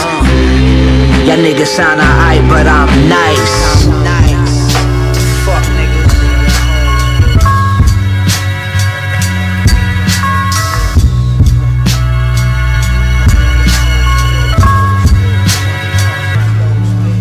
Hey yo, I want me and my niggas to have back-to-back yachts. Lick the M16, I got one on my ops. One nigga thought he had hops. Try to jump the fence, Lord, why you do that? These kids never seen him since, Lord. Throw him in the shower with the chainsaw. The cocaine roll, give up the watch, take the chain off. Clean the wound, wipe the brains off. K-Rain gone, I pray to God that the scale ain't off. Proud of slippers, jewelry glisten, pit up, half the roof missing, roof squinch. Stuffed chicken getting fed by 2 bitches. Tying up the loose enders, smacking with the 49's tooth missing. Laid them on the table, had the pool stick 'em. It's glory, fly guard. Hey yo, I want me and my niggas to have back-to-back Dracos. Keep shooting his house down until I say so. I got the yayo, my nigga doing 30 in Laredo. You still got the time and date though. We not the same, yo. This shit ain't even bust down. Shit ain't even bust down. Yo, shit ain't even bust down. Shit ain't even bust down. My coke pot like pot of gold, copy hole. Microwave, rock and roll, let's lock and load. Tiffany handles on the white gold stove. 30 in the oven. These niggas say I'm bugging. I'm on the yard with the bone crusher, like I'm lunching. Yo, I want me and my niggas to have back-to-back yachts. Lick the M16, I got one on my ops. One nigga thought he had hot. Shout out to everybody in chat. Shout out my Tribe Called Red family. I see you. Imagine if this was the last poem I write. Imagine your mom starting lines of right. Imagine the feeling when the judge gave him. Immediately after the hit, I lit a stick dick. It was a brick, cracked the hand, was that a fifth? I took a big swig with the pen, niggas been said I'm a whiz kid. Might have to get your top hitters a pop quiz. I been popping since pocket big. Popping a clip to make my pockets big. Run down to your squad a click like a rhinoceros. They hide like ostriches. You know the game where the object is to make sure that the ops get hit. The mobs clean the bums up, wash the rinse. The choppers like a hydrant. They permanently shut a nigga eyelids. The 9 with the silence on the tip, it looks stylish, vibrant. You already know the vibes, my nigga. The vines is tiger skin, it's not wise, my friend. Play both sides of the fence. Knowing it's a thin line between minds and heads. Time and dollar spent, college drip, llamas and hollow tips. I promise to catch a homo every time I spit. Yo, the truth suffers more than a liar did. Shout out to Ito.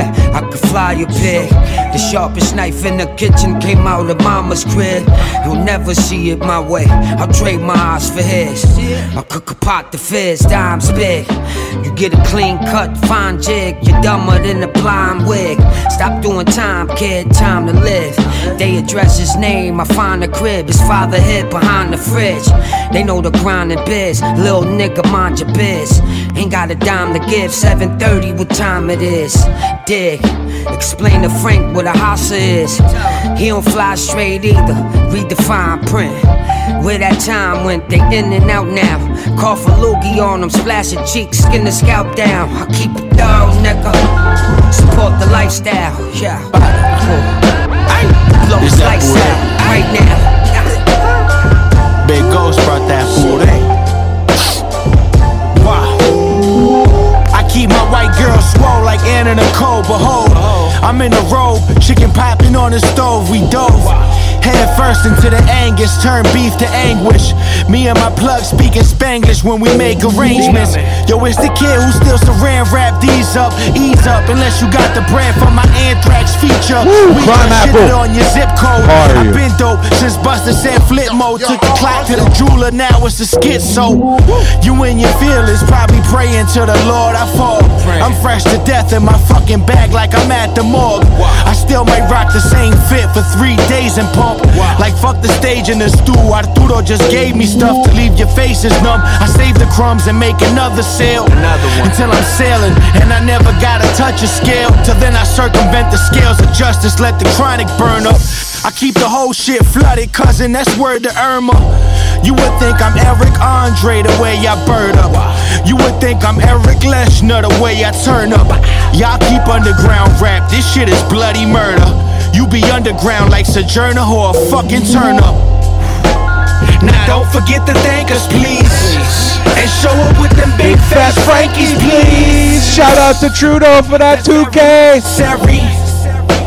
Everything else is secondary. Please share the stream. Tell everybody it's hip hop till the next hour. You say ollas for the ensalada. If it's water, cross the border for the enchilada. Mi pana always flipping birds, pollo a la brasa. Running so much game that I could con shaka. Make your wifey smuggle black and put it in her nalga. But I'm tired of playing the strip, serving cocoa up. Rather be playing the beach, opening coconuts. Where I can kick my feet up and adopt an octopus. With plenty crops and kush, exotic drops to push. Hummingbirds singing, wedding bells ringing. Until then it's